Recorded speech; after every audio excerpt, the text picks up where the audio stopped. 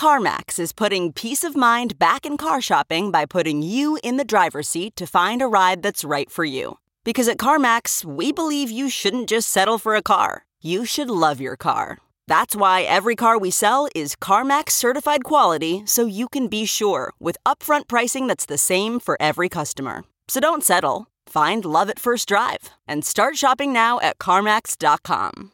CarMax, the way car buying should be. Okay, picture this. It's Friday afternoon when a thought hits you. I can spend another weekend doing the same old whatever, or I can hop into my all-new Hyundai Santa Fe and hit the road. With available H-Track all-wheel drive and 3-row seating, my whole family can head deep into the wild. Conquer the weekend in the all-new Hyundai Santa Fe. Visit HyundaiUSA.com or call 562-314-4603 for more details. Hyundai, there's joy in every journey. Okay, picture this. It's Friday afternoon when a thought hits you. I can spend another weekend doing the same old whatever, or I can hop into my all-new Hyundai Santa Fe and hit the road. With available H-Track all-wheel drive and 3-row seating, my whole family can head deep into the wild. Conquer the weekend in the all-new Hyundai Santa Fe. Visit HyundaiUSA.com or call 562-314-4603 for more details. Hyundai, there's joy in every journey.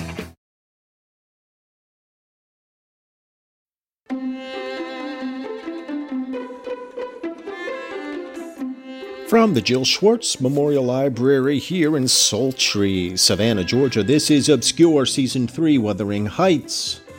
I am your friend, your host, your ear lover, literary mansplainer-in-chief, and Georgianologist Michael Ian Black, Southern Gentleman Esquire, lying supine. I am supine here in the Jill Schwartz Memorial Library because I'm having back pain, easily traceable, by the way, to a thwarted deadlift attempt. I've been going to the gym, and our good friend Steve Huff made a post just the other day saying he was at the gym and watching some kid whose form was all wrong, and he's going to pop his spine right out of his back. And I thought, my goodness, was Steve at my gym watching me? Because apparently that's what I did. I've been in some physical duress for the last week as a result of this. Every time I'm reminded of how my back hurts, or perhaps I forget for a moment that my back hurts, I'm reminded that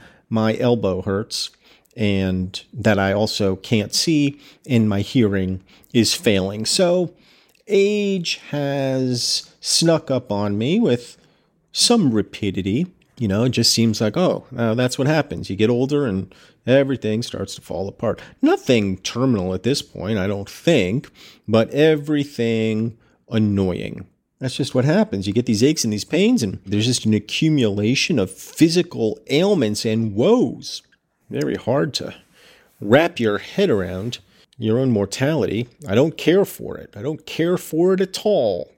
Then again, hell, I'm 51 years old. I've outlived most of humanity at this point. I wonder what the average age of death for all of human history is. Probably something like 13, something like that. I mean, I'm sure it's older than that, but 51, my God, we are just living in an age of immortals. It seems like that someone could just be 51 years old and just now starting to experience the aches and pains and vicissitudes of old age. This would have been downright ancient 1,000 years ago, but here we are. And I'm complaining about a back ache because I'm deadlifting wrong. I'm probably going to go to the gym after I finish recording this. I'm not going to do the deadlift today. I'm going to do some sort of substitute exercise for the old hammies. But if I'm going to continue to look as fantastic as I look, well, I gotta keep up appearances. It's also my 24th wedding anniversary. One shy of a quarter century. The wife and I are driving up to Bluffton, South Carolina tonight for a special meal at a place called, I think it's called Farm.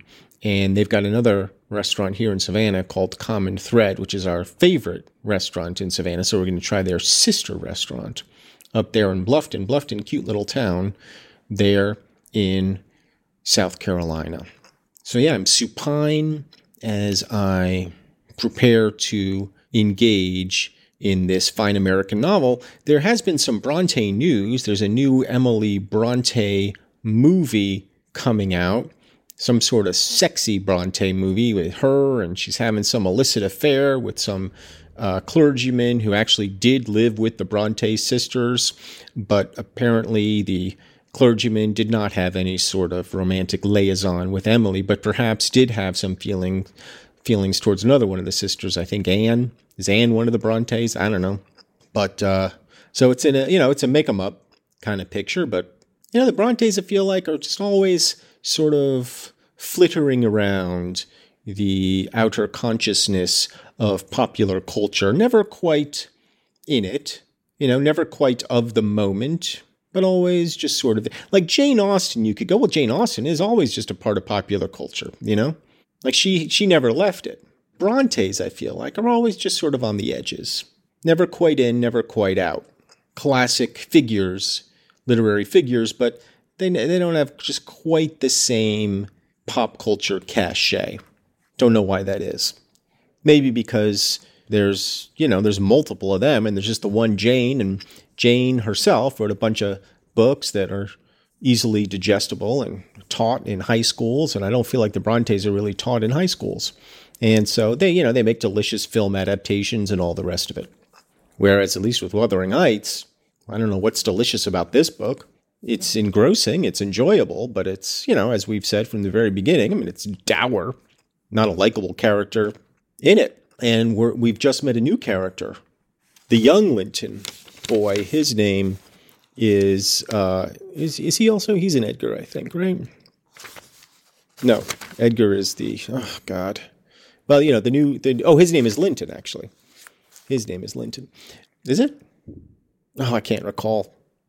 Hindley? I don't know what his name is. I can't remember. I'm sure we'll find out soon enough. But anyway, he's Heathcliff and Isabella's son, who has been living somewhat in exile with Isabella. She died. Now she's coming to live with her uncle and under the tutelage and care of Mrs. Ellen Dean. So he's just arrived. Young Kathy has been all excited to meet her cousin. He shows up, and the first thing we are told is that he has a sickly peevishness in his aspect. So let us pick it up right now with chapter 19 of Wuthering Heights.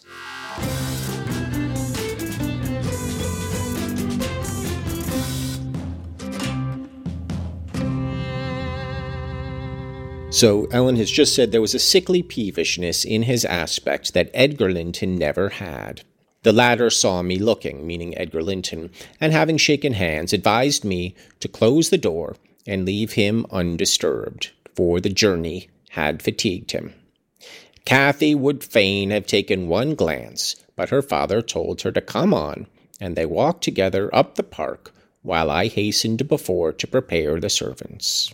Oh, okay. So, and then Edgar says, "Now, darling," said Mr. Linton, addressing his daughter as they halted at the bottom of the front steps, "your cousin is not so strong or so merry as you are, and he has lost his mother, remember, a very short time since. Therefore, don't expect him to play and run about with you directly, and don't harass him much by talking. Let him be quiet this evening at least, will you?" Yes, Papa," answered Catherine, "but I do want to see him, and he hasn't once looked out." The carriage stopped, and the sleeper, being roused, was lifted to the ground by his uncle. "This is your cousin Kathy, Linton," so his name is Linton. So there's Edgar Linton, and then there's Linton Heathcliff, I guess. Remember, Heathcliff has no surname or forename. I guess he's just Heathcliff. So I guess we would take Heathcliff as his surname. So Linton Heathcliff, I guess, would be his name. "This is your cousin Kathy, Linton," he said, putting their little hands together. "She's fond of you already, and mind you don't grieve her by crying tonight. Try to be cheerful now. The travelling is at an end, and you have nothing to do but rest and amuse yourself as you please." "Let me go to bed, then." answered the boy, shrinking from Catherine's salute, and he put his fingers to his eyes to remove incipient tears. Well, we already don't like him, do we? I mean, look, he's a child. He's just lost his mother. He's been traveling, but I don't like him. I don't want to like him either. I don't want to like anybody in this book, and there's no reason for me to like anybody in this book. None of them have done anything of any redemptive quality or value at all. One stick in the mud after another. And remember, he's Heathcliff's kid, so, you can go, well, how much of Heathcliff and his just horribleness is nature and how much of it is nurture? Because you remember, Heathcliff was found on the street, just a beggar boy in rags, and he was brought to the Earnshaw estate where he was raised among Catherine and Hindley. Hindley tortured him, and then, Earnshaw died, and he grew up being abused and maligned, and you can understand his outlook on life. But this new Heathcliff, young Linton Heathcliff, he grew up with a loving mother to this point in his life. Now, she died, but hey, people are dropping dead left and right all over early America. That's what they do, as we've established. And now he's come to live with a loving uncle and a loving cousin, and he's supposed, we can suppose he's going to be brought up in a loving atmosphere. So is there just something faulty in the Heathcliff genes? Or maybe young Linton will grow up to be a relatively well-adjusted young man. I doubt it, because nobody's well-adjusted in this story, but we shall see. So this is your cousin. Amuse yourself. Let me go to bed then, answered the boy, and he put his fingers to his eyes to remove incipient tears. Come, there's a good child, I whispered, leading him in. You'll make her weep too. See how sorry she is for you. I do not know whether it were sorrow for him, but his cousin put on as sad a countenance as himself, and returned to her father. All three entered and mounted to the library, where tea was laid ready. I proceeded to remove Linton's cap and mantle, and placed him on a chair by the table. But he was no sooner seated than he began to cry afresh. My master inquired what was the matter. I can't sit on a chair, sobbed the boy. Why not? I mean, you can't sit on a chair. The hell? I mean, he's just been on a long coach journey. Maybe his hemorrhoids are acting up or some such thing, but we'll see. Go to the sofa then, and Ellen shall bring you some tea, answered his uncle patiently. He had been greatly tried during the journey, I felt convinced, by his fretful, ailing charge. Linton slowly trailed himself off and lay down. Cathy carried a footstool and her cup to his side. At first she sat silent, but that could not last. She had resolved to make a pet of her little cousin, as she would have him to be. And she commenced stroking his curls and kissing his cheek and offering him tea in her saucer like a baby. This pleased him, for he was not much better. He dried his eyes and lightened into a faint smile. Oh, he'll do very well, said the master to me after watching them a minute. Very well, if we can keep him, Ellen. The company of a child of his own age will instill new spirit into him soon, and by wishing for strength, he'll gain it. Aye, if we can keep him, I mused to myself, and sore misgivings came over me that there was slight hope of that. And then I thought, however will that weakling live at Wuthering Heights, between his father and Hareton? What playmates and instructors they'll be. So yeah, I mean, Heathcliff could certainly come calling at any moment and say, give me my kid, and what can they do? It's his kid.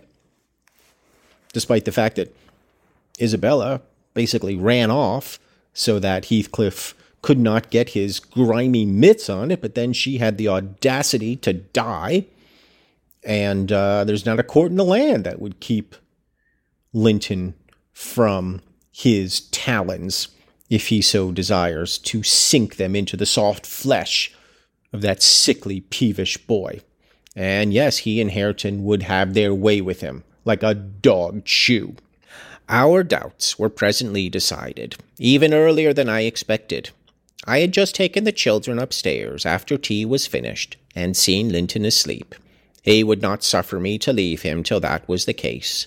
I had come down and was standing by the table in the hall, lighting a bedroom candle for Mr. Edgar, when a maid stepped out of the kitchen and informed me that Mr. Heathcliff's servant Joseph was at the door and wished to speak with the master.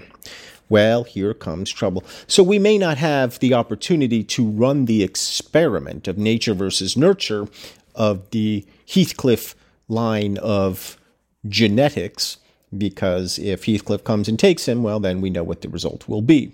A shrunken, stunted, gnarled, and twisted boy who will learn nothing more than to hang dogs from bushes and such. So we are left for the moment with a little bit of a harbinger of doom in the air. Joseph at the door can mean nothing good. Let us see what he wants when we return in a moment here on Obscure.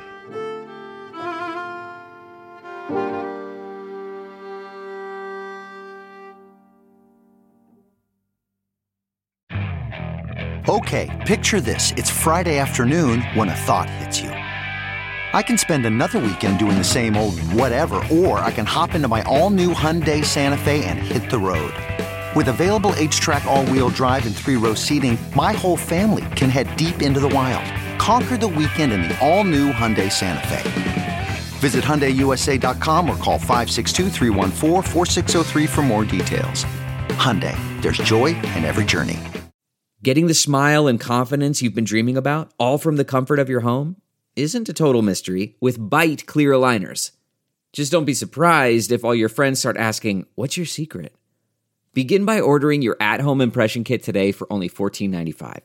Bite Clear Aligners are doctor-directed and delivered to your door. Treatment costs thousands less than braces, plus they offer flexible financing, accept eligible insurance, and you can pay with your HSA FSA.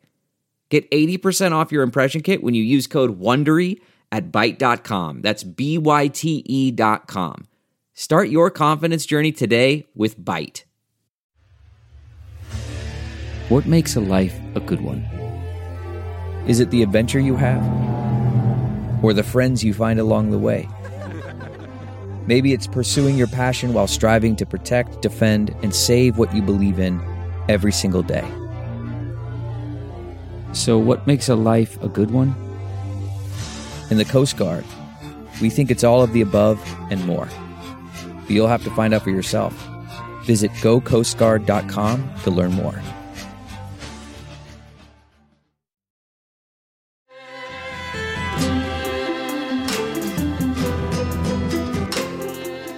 Back in Obscure with that insufferable pious Joseph at the door at Mr. Heathcliff's request, probably instructed to take the boy with him. Well, let's see.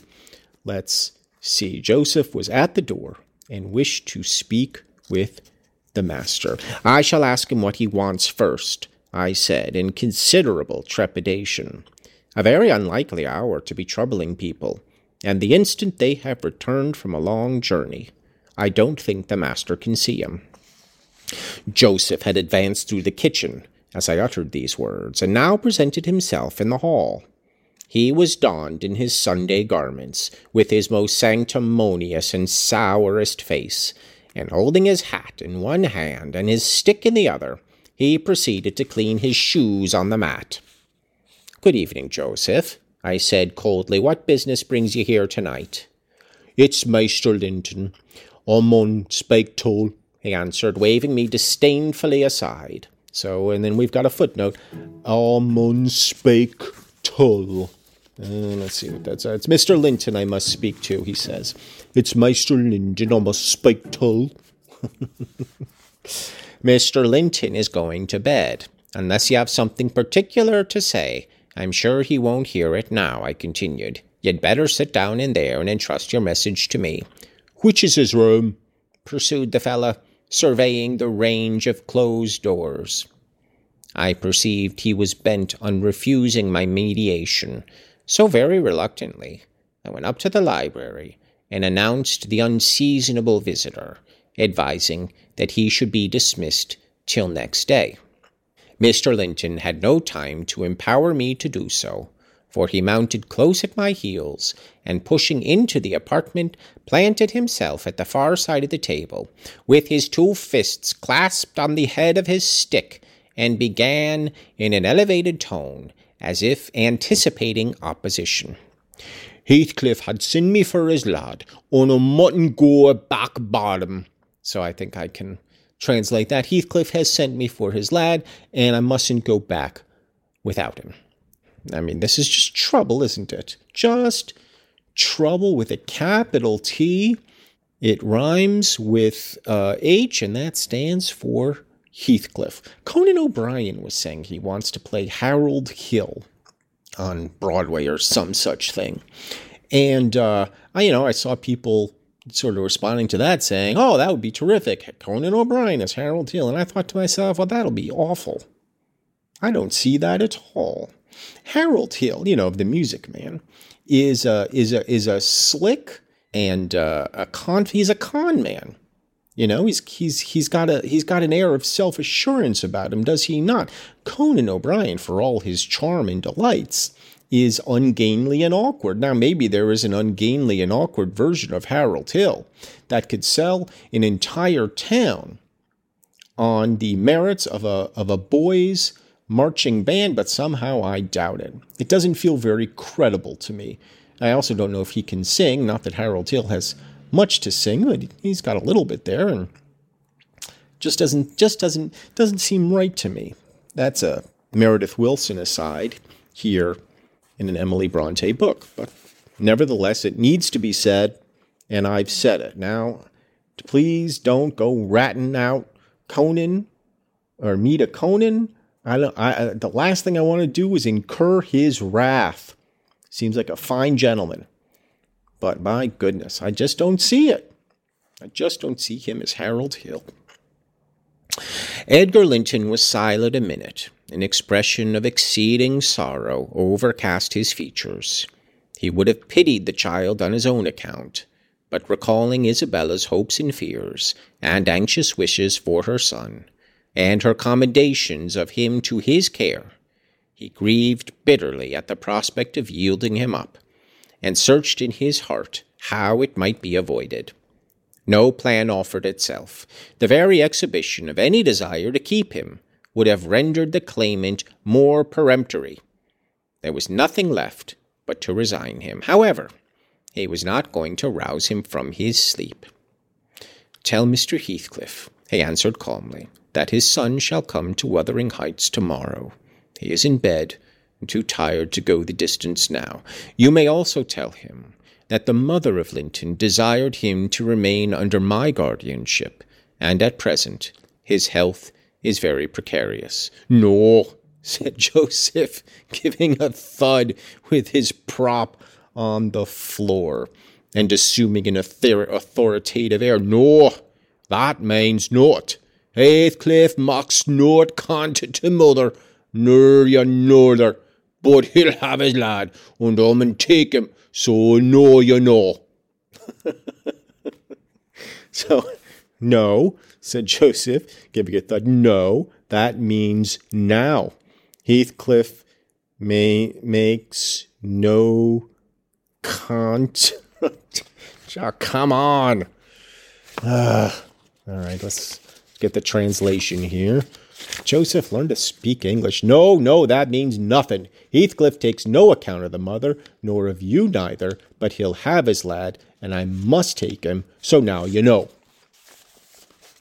If you know, you know. And now you know. Now, you're talking about people playing people. I could see Joseph playing Popeye. I could see that working, just because they're both kind of inscrutable. I mean, they share no characteristics, I suppose. And I certainly don't picture Joseph as being particularly hale. I see him as a sort of spindly figure with that kind of wiry Calvinistic strength. It is the gimlet eye of the righteous. They They just believe so much in their own righteousness that they seem to possess some kind of steely strength, however misbegotten it may be. So now you know. You shall not tonight, answered Linton decisively. Walk downstairs at once, and repeat to your master what I have said. Ellen, show him down. Go. And, aiding the indignant elder with a lift by the arm, he rid the room of him and closed the door. Very well, shouted Joseph, as he slowly drew off. Tomorn has come hissling, thrust him out, if you dare. End of chapter 19. So, ominous words indeed that I didn't understand at all. Now I got to go back to the God. Every time Joseph shows up, it is a pain in my rear end. Very well, in the morning he'll come himself and thrust him out if you dare. So, I guess Heathcliff is supposed to show up in the morning, and if Edgar wants a fight, well, he'll have it. So we're in a bit of a predicament here with Joseph, because on one hand, you know, we've said in the last episode, I think, that, or maybe the one before that Joseph seems somewhat ambivalent about Heathcliff. You know, he seems to have some mixed emotions about his master, but here he comes to do his bidding. He stomps and storms around and makes a spectacle of himself. Maybe it's just that Joseph is as afraid of Heathcliff as everybody else, and he's afraid to go home and incur his wrath without the boy by his side. But as they say, Heathcliff will be showing up tomorrow, and he'll no doubt be a dick to everybody and grab the young lad and abscond with him back to Wuthering Heights. Those windy heights. It's very curious. What does Heathcliff even want with the boy, really? What is his plan? Because, if nothing else, Heathcliff is he's a bright fella, you know? He's certainly intelligent. What does he want with the boy? Does he just want an heir? Does he just want... I mean, does he want to punish the boy in some way? Is that what this is? Because if he wanted, you would think he could raise the boy well. He certainly has that within his capacity to do, I would think. I mean, if nothing else, he could send him off to boarding school or something and prepare him for the world. But what are his intentions here?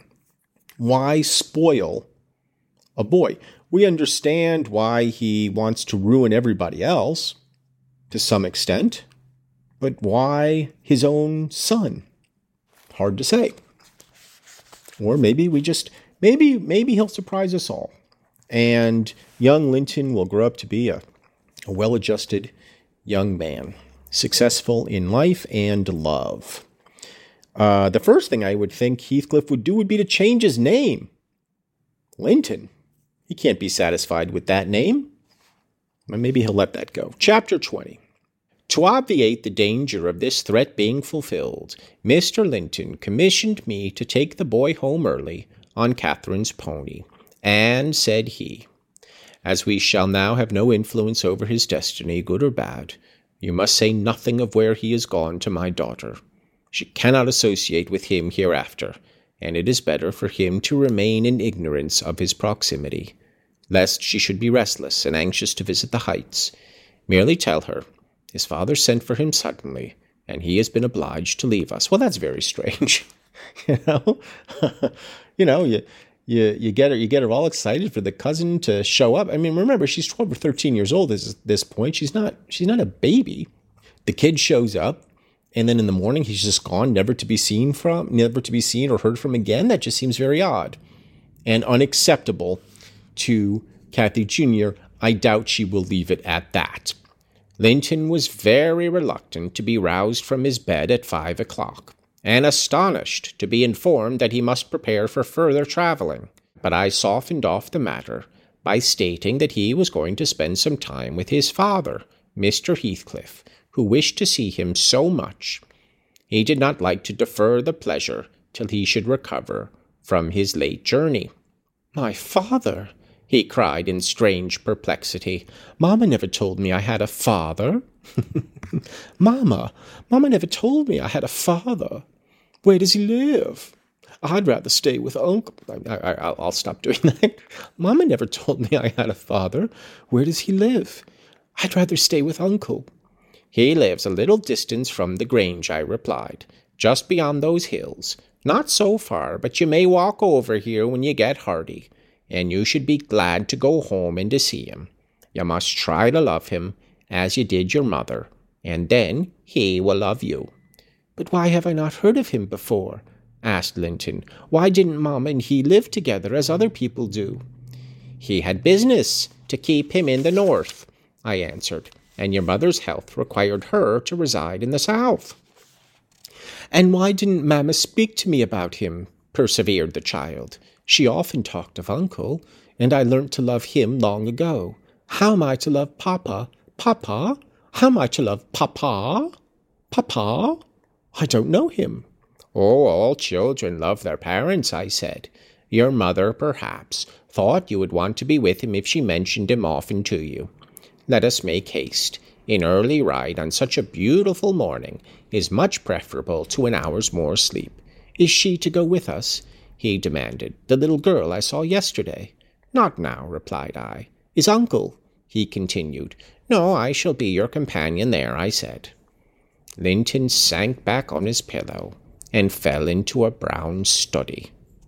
A brown study? I guess that means like a little fug. He's not happy. He's upset, and so he's sunk back into his pillow in a brown study. And who can blame him? It seems like he's being passed around from hand to hand.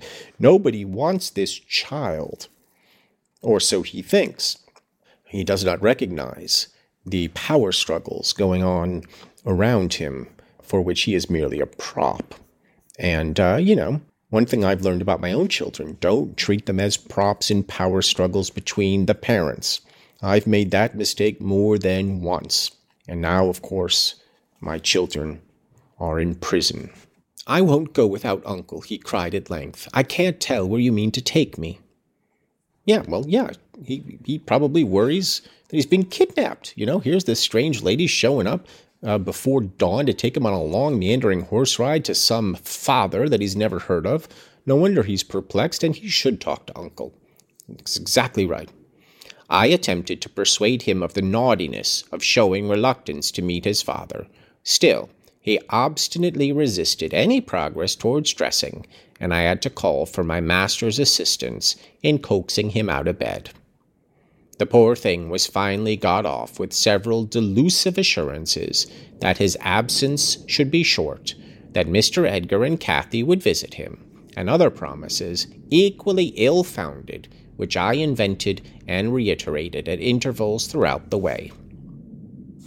So, poor Linton is off to Wuthering Heights, where he will where he will learn to ramble among the moors, because that's all they do up there, and torture animals, and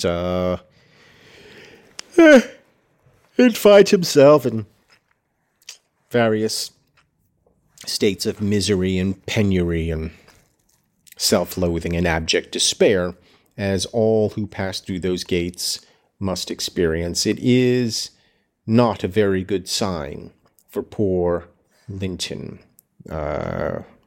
Things are going to go very badly for him, and that's fine by me.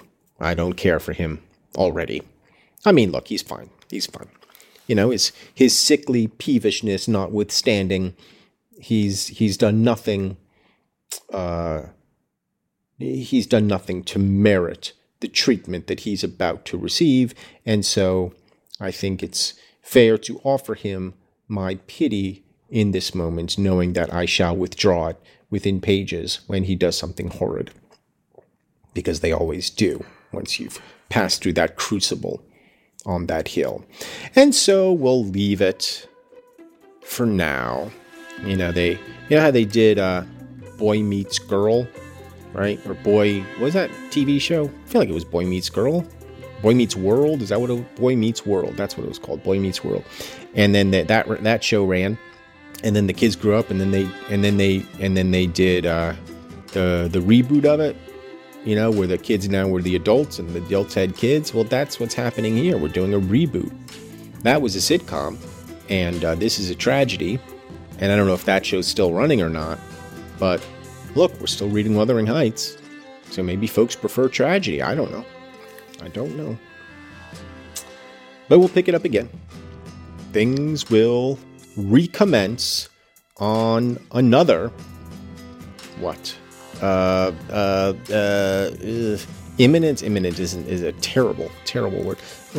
And we'll pick things up again on another corrosive episode of Obscure. But until then, I wish you adieu.